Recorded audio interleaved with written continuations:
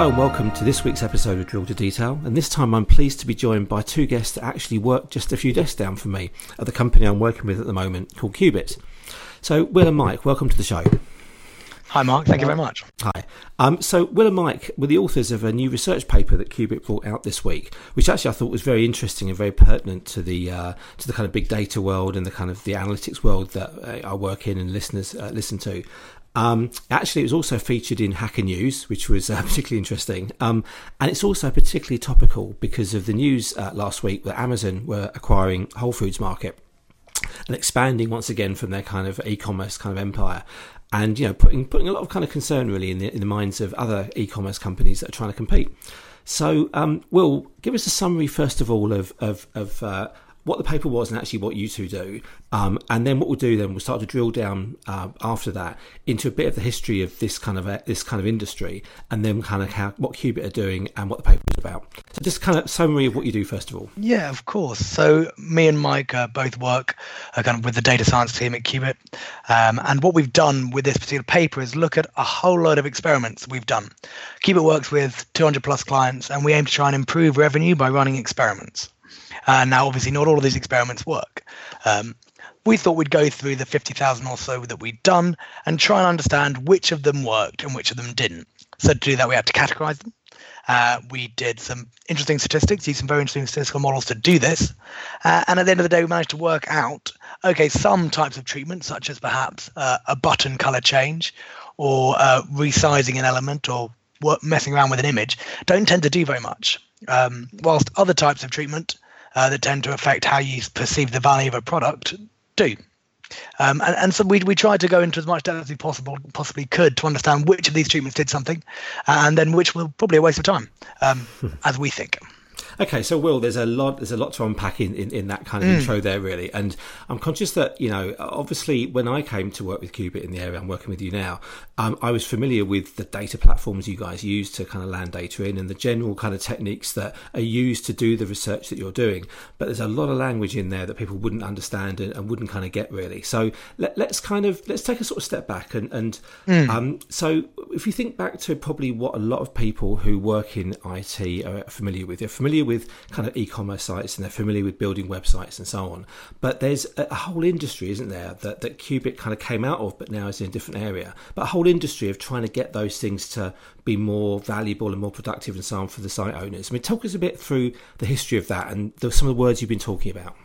Yeah, of course. So a long time ago, I think it was 2001 was the first experiment that was done by Google, I believe. And they were looking to try and change how people interacted with the search term. And now these kind of experiments online are very simple. You have one version of a website, and then you have an improved version of the website, or what you hope to be an improved version of the website. You randomly send some people to one side or the other, and you find out whether the improved version caused changes in behavior that you wanted. If it did, you could measure that, perform a statistical test and say, great, this is actually better than that, let's continue and move on forwards with the improved version. But at the beginning of this, obviously, it was quite hard to do anything other than simple changes of text and buttons and colors. And so it was all very visual, these tests. And people actually did have a lot of success. And I think in the early days of the internet, that changing words and changing colors and learning how people would interact with a browser, you could learn a lot. Gradually, as people have been able to collect more data about people, about what's going on the site, you move away from things such as resizing elements and changing navigation structure to, okay, well, what are other people doing on the site right now? How can we get the information that we're collecting about our users and use it to drive persuasive changes on the site to make them want to purchase more? So we've seen this journey really from kind of the basic cosmetic changes through to kind of, okay, let's try and optimize for increasing things like conversion rate, which is a proportion of people who actually go on to purchase, and finally on to things like, oh, well, how can we make more people purchase more and how can we make them spend more using the data that we collect? Okay. So we've got to that kind of stage now, I think. Okay, so what you're describing there is what's termed A/B testing, wasn't it, at the start there? Yes. Where you've got kind of one version, a test version, and so those things you call tests, they're really when you kind of run these different versions, do the stats on it, and try to understand, was it statistically kind of significant and so on. I mean, so again, that I suppose that area kind of grew to be what you call A/B and N testing and multivariate testing. There's a whole kind of world, isn't there, of trying those things. But fundamentally, I guess what you're doing doing is just kind of fiddling around with things and trying to understand, which of the different kind of placements on the screen are the best. But there's no real kind of like, I suppose, there's nothing particular about the viewer there. It's just kind of trying different places, isn't it? Yeah, it's exactly that. It's about the designs of. So initially, it was a lot about how people want to change design with the assumption that changing design would have an impact on user behavior. And by doing A/B testing, what you actually find out is what are the kind of things that you can change that actually cause real change in user behavior. And for a long time, they were done particularly badly, and they weren't very well structured experiments, shall we say. And for a lot of people, that was fine. People really enjoyed the fact you got some data back, and any data was good. Yeah. But now I think people are much keener to have, okay, we want the right data. We want the results of our experiments, our A/B tests to be valid, and we want to be able to trust that moving forward, those kind of results actually mean something for the bottom line, which for a long time they didn't. Okay. So the work that you and Mike do is you're in the research department, aren't you, at Qubit? So what kind of techniques and data and kind of things you do within that area, really? Because you really are examples of actual data scientists at work, aren't you? Yes, so I've been on the research team for about 2.5 years now. Before that, I did a PhD in maths. I've been a data scientist for about 4 years now. So we mainly work in Python. We do a lot of SQL queries. Like our sort of data infrastructure is all built on Google Cloud Services. We use a lot of techniques from all sorts of areas of statistics. Like we particularly like Bayesian statistics at Qubit. We also do a lot of sort of machine learning, this kind of thing, and a lot of our day-to-day is more about sort of building out data-driven products for Qubit rather than this kind of analysis. Okay, and so Will, you're a PM, aren't you, for sort of the products that Qubit build on this kind of research? Yes, precisely. So I kind of work within the product management team. I used to be a data scientist here at Qubit as well. And we try and use the machine learning techniques we have to try and build solutions and products that actually cause changes in behavior, because, I mean, that's what it all comes down to, I think. You can use machine learning to try and make the products that you're building better, try and make people more likely to spend more and make these changes that are more persuasive. But it's just one possible way of making people do more things. And some of the best techniques we've seen actually don't necessarily need machine learning. A really good example, everyone's familiar with product recommendations. And they're a good thing. They definitely have an impact. They are a positive thing. They increase the amount of money that people tend to spend. But the size of that effect is quite surprising when compared to something as simple as you have 4 left in stock, a pointer that just tells you that there are a few items left in stock. One requires a lot of data, a lot of innovations, algorithms, a massive pipeline. The other just really requires you to know what stock's available on site. And what's interesting about this analysis that we've done, the research, is really kind of puts into stark contrast that there's a difference between how complex and sophisticated the machine learning is and the end result in terms of user behavior. And those things can be completely independent, which is really fascinating because it becomes all about finding out what works rather than what's the cleverest thing you can do. And at Qubit, we try and do a bit of both because we want to be able to do the cleverest things we can do. We understand that they're not always the best way of providing kind of value and causing a persuasive change on a website.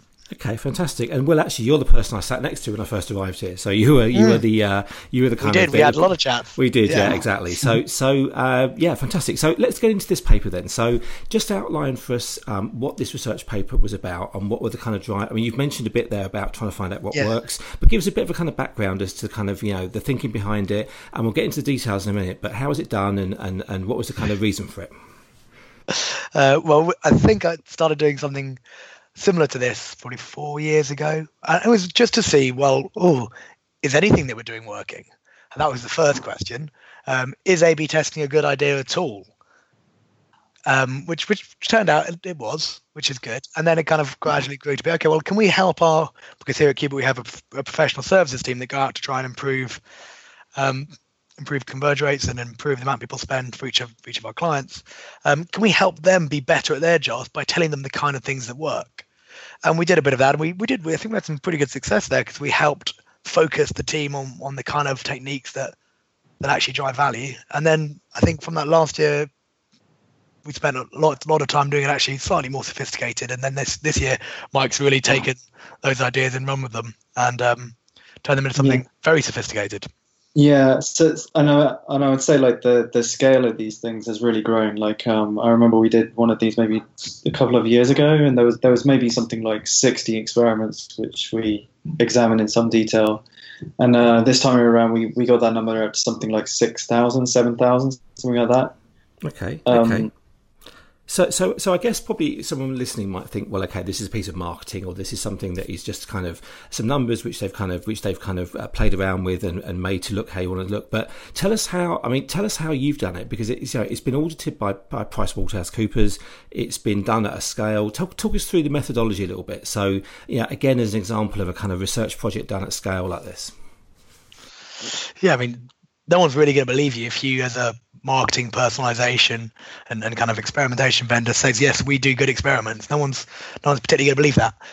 We really wanted it to be the first really trustworthy and assured and honest and transparent use case of saying, look, there's all these different ways you can do things. And we've really tried to get across what you can expect from doing these kind of treatments. That was the idea. We want to change the industry from being about, you can get a 30% uplift in conversion rate, or hey, you can get a 35% uplift in revenue by doing this one simple thing. Because I don't think anyone in the industry really believes that. I think a lot of people who work in e-commerce will understand that these claims are based on maybe a one-off, they're a massive statistical outlier. And so we thought it'd be interesting, well, why don't we, instead of talking about the statistical outliers and the possibles, why don't we talk about what you can expect to get? What is it? What is the most likely outcome of you doing some of this work? Okay. That sounds good. I mean, take us through some of the highlights of it, because obviously an academic paper is a lot in there. But what are some of the things out there that were kind of that you expected, that you didn't expect, and so on? We kind of had a fairly good idea about what we were going to get going into it, because we had done these analyses like before, and we had some feelings that things like so we call it scarcity. So this is where you're saying there's only 3 or something left in stock. Things like urgency. So this is where you have a countdown timer counting down to you only have 3 hours left to order to get next day delivery or something like this.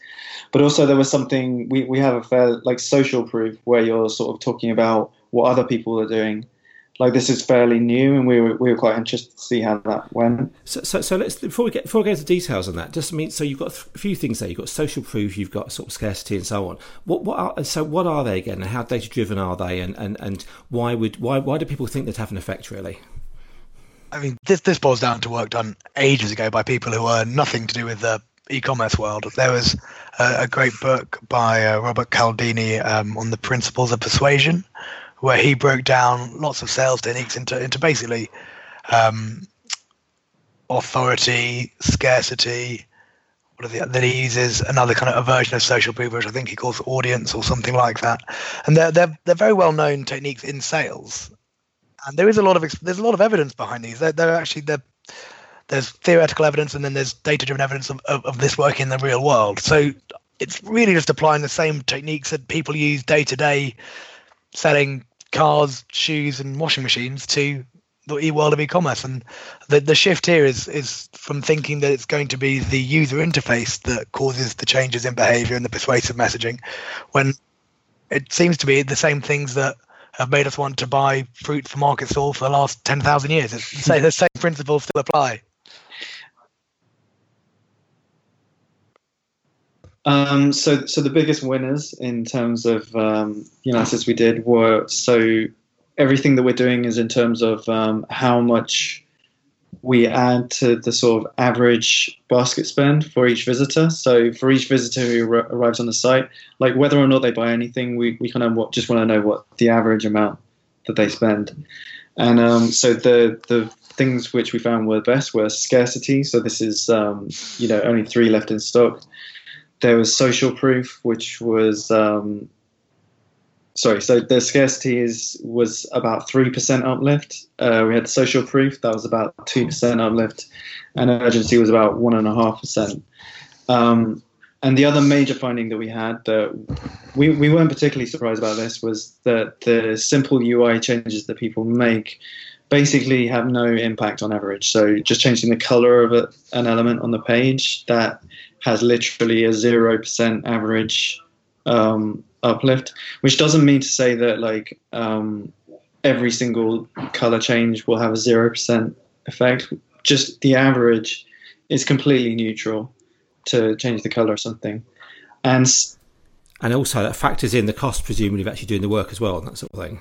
Yeah, and I think one of the ones that people were a bit surprised about was calls to action. So this is where you're sort of changing the wording on a website to be more suggestive. So rather than saying, complete your order or something like that, you'll change the wording to sort of like start your adventure or something more colorful like that.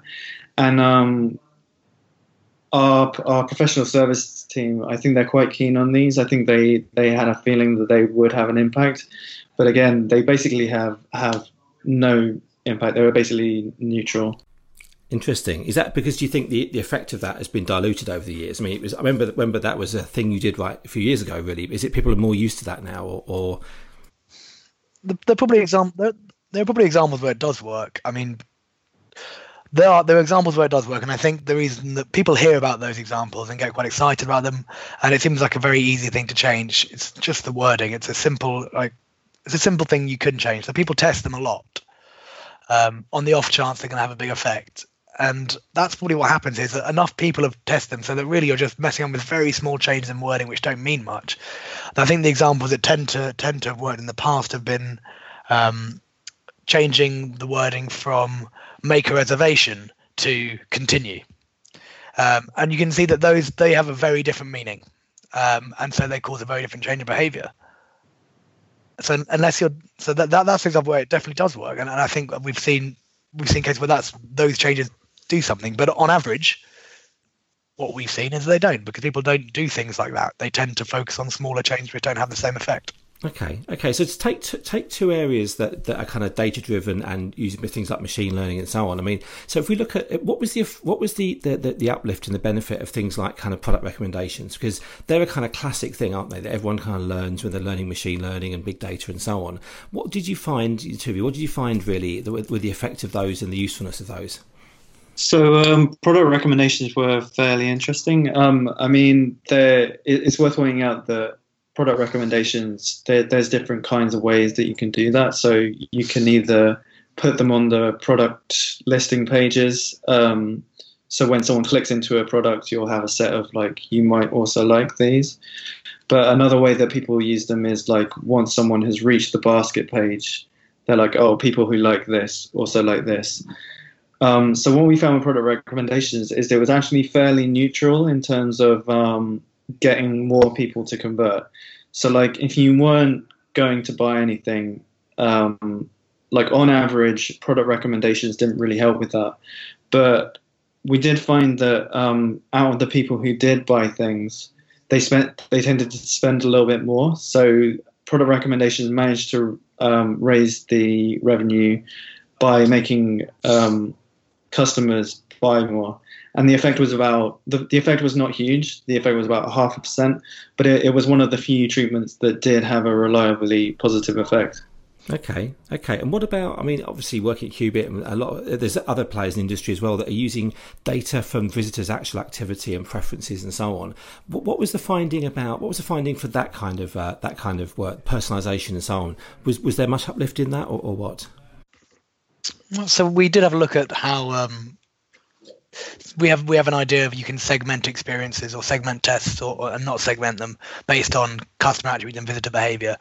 And from the analysis we did, it's much kind of subtler there because you have different gradations of segmentation. You could say that maybe changing by mobile user versus a desktop user is a very different user, but is that really the same as visitor preference? Because you think maybe something more like, well, have they bought T-shirts before is a much better indicator. So there's definitely a scale of how personalized you might think these experiences are. But from a kind of a crude, either they are segmented or they're not, we found that on average, the expected impact of the kind of segmented version was 3 times higher. So it went from 0.3% in terms of uplift to 0.9%, which is interesting. It may well be indicative of what we see in the future.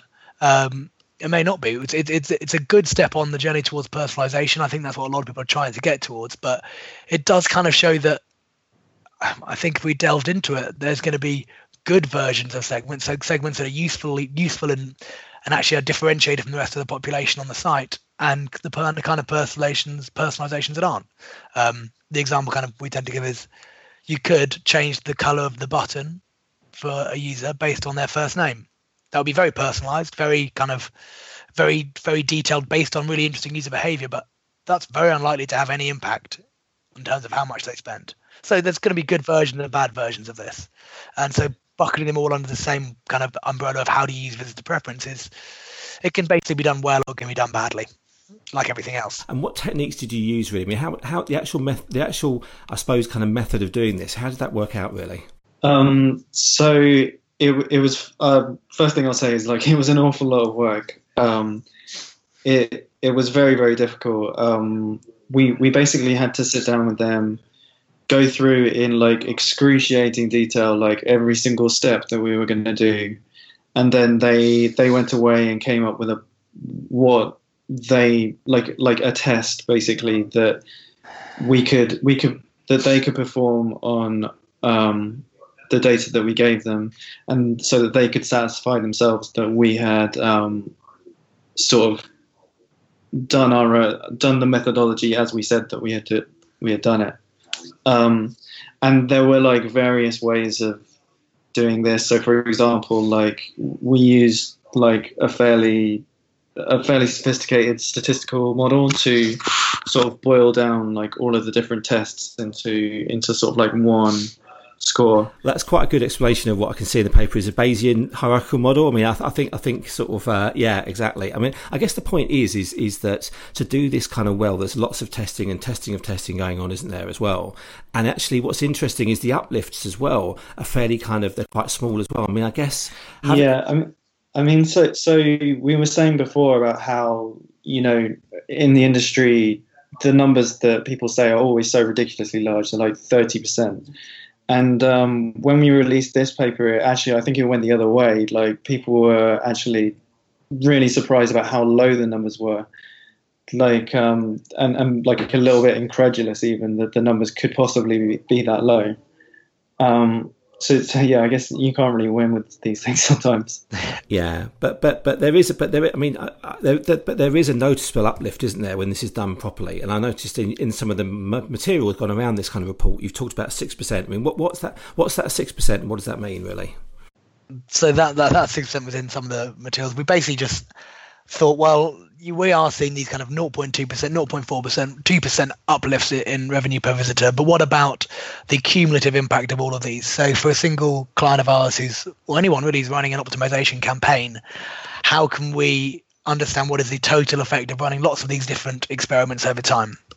And we found for people who use the techniques that we found to work, unsurprisingly, they'd have multiple versions of each of these different kinds of techniques on their site running at any one time, still running them as experiments. And the cumulative effect of all of those experiments at the same time led to a proportional uplift in on-site total revenue of 3, 4, 5, 6, 8% in some cases. And so that's interesting because the size of a 2% on a subsection of your site, that's not a big impact. That's almost not worth doing if you're just going to do that one single thing. But when you start combining all of these techniques together, you do end up getting a revenue uplift that seems worth it. And of course, 2%. Yeah, of course, 2% of a large amount. I mean, 2% of sort of I don't know, Amazon's numbers is a big amount, isn't it? Really. So yeah. And for those people, this is where scale is all important, because for someone like Amazon, probably changing the color of a button, if it had a 0.01% effect, it'd be worth doing. But for most e-commerce vendors, if it's not above a 1% impact, then it's probably not worth. Okay. So I mean, in terms of what the paper tells you and kind of the impact on the industry, you know, I'm very conscious that, you know, there was the Amazon news the other week with kind of Whole Foods and so on. I mean, what kind of messages and lessons and bits of nuggets of information are there in this for, say, e-commerce business? What's the implication of this and the message, really? Well, as I was going to go out on a campaign, if I wanted quick wins, I would use the techniques we've got as things that have an impact. I would certainly, there are some other things that you definitely should be testing anyway. There's a lot of hygiene testing. So a lot of the cosmetic and UX changes we've talked about that don't have an impact. I mean, if you're doing a big site redesign, it's still worth running them as a test, because these things had a fairly high probability of being high or low. So there was a lot of variance associated with that, with these kinds of experiments, which means that if you didn't test it, you run the risk of having a negative impact. You're not realizing that you've actually had a negative impact on your site. So there's some hygiene and comfort reasons for doing these kind of experiments as well. But once you've got past the initial stage of these quick wins, as it were, I mean, there's a whole load of other experiments that didn't fit neatly into categories, which had to do with kind of, they're more specific to each individual site. And as you learn more about your users and collect more data about them, then I think you can start being slightly more sophisticated about what you're trying to do. You can still kind of lean on these techniques, but there will be specific things based on your most loyal and most profitable users that matter to you. And I think once you've got past that initial stage of, we've got these initial uplifts, you've got to start focusing on the data you have about your users to try and come up with those differentiated, really important personalization techniques, which are going to be, we found these differentiated user groups and we need to show them different things to get the most out of them. Okay, and that just as an aside is what Qubit does, isn't it? Really, so obviously the product investment and so on is in that area, but it's a general kind of like piece of advice that's correct. Yeah, I mean, I think it makes sense if there's going to be things that work across the board, and then when you get more data, you can personalize. Otherwise, you're going to get kind of you're not going to get the returns you want. Sure. Okay. And Mike, any kind of thoughts or feedback or anything you've had on, in terms of doing this piece of work and being the kind of lead kind of data scientist on this? Any thoughts or advice or kind of comments really for the kind of the analysts and the big data people on the listening in here? I think it's interesting to note that there's always so much uncertainty in e-commerce. Like you can measure things to sort of a degree of accuracy where you can say like we're 95% sure that adding this scarcity message has a positive impact. But like the problem with e-commerce is like not really many people have enough data to say we managed to raise revenue by somewhere between 3.5 and 4%. Like most people just don't have enough data for that. So I'd say that like just always be thinking about the uncertainties of your measurements and work really hard to try and remove that sort of that feeling that you have some certainty there. So, Will, where would somebody get hold of this paper if they're interested in it? So you can either search for it on Hacker News, which would be the way to find the academic paper probably. You could Google what works in e-commerce, which I think it will come up with. Or the most easy and sensible way of doing that is to visit the Qubit website. So it'll be qubit.com and check out the research area there. There's two versions of the paper. There's the marketing kind of friendly version, which is good and tells the story in much more of a narrative way. And then there's the academic paper, which has more detailed information about each of the tables, each of the treatments, and the kind of effects you can expect to see. Of course, me and Mike would always recommend you read the academic version, but others might want to read the marketing. Excellent. Well, look, thanks, Mike. Thanks, Will, for this. I mean, it's been excellent speaking to you. Really interesting to see a kind of a large scale data science project at work and a bit of a kind of insight into the e-commerce world, which is it's a big user of data and so on, and a lot very data driven as well. So it's been great to speak to you both. Thanks, Mark. For having us.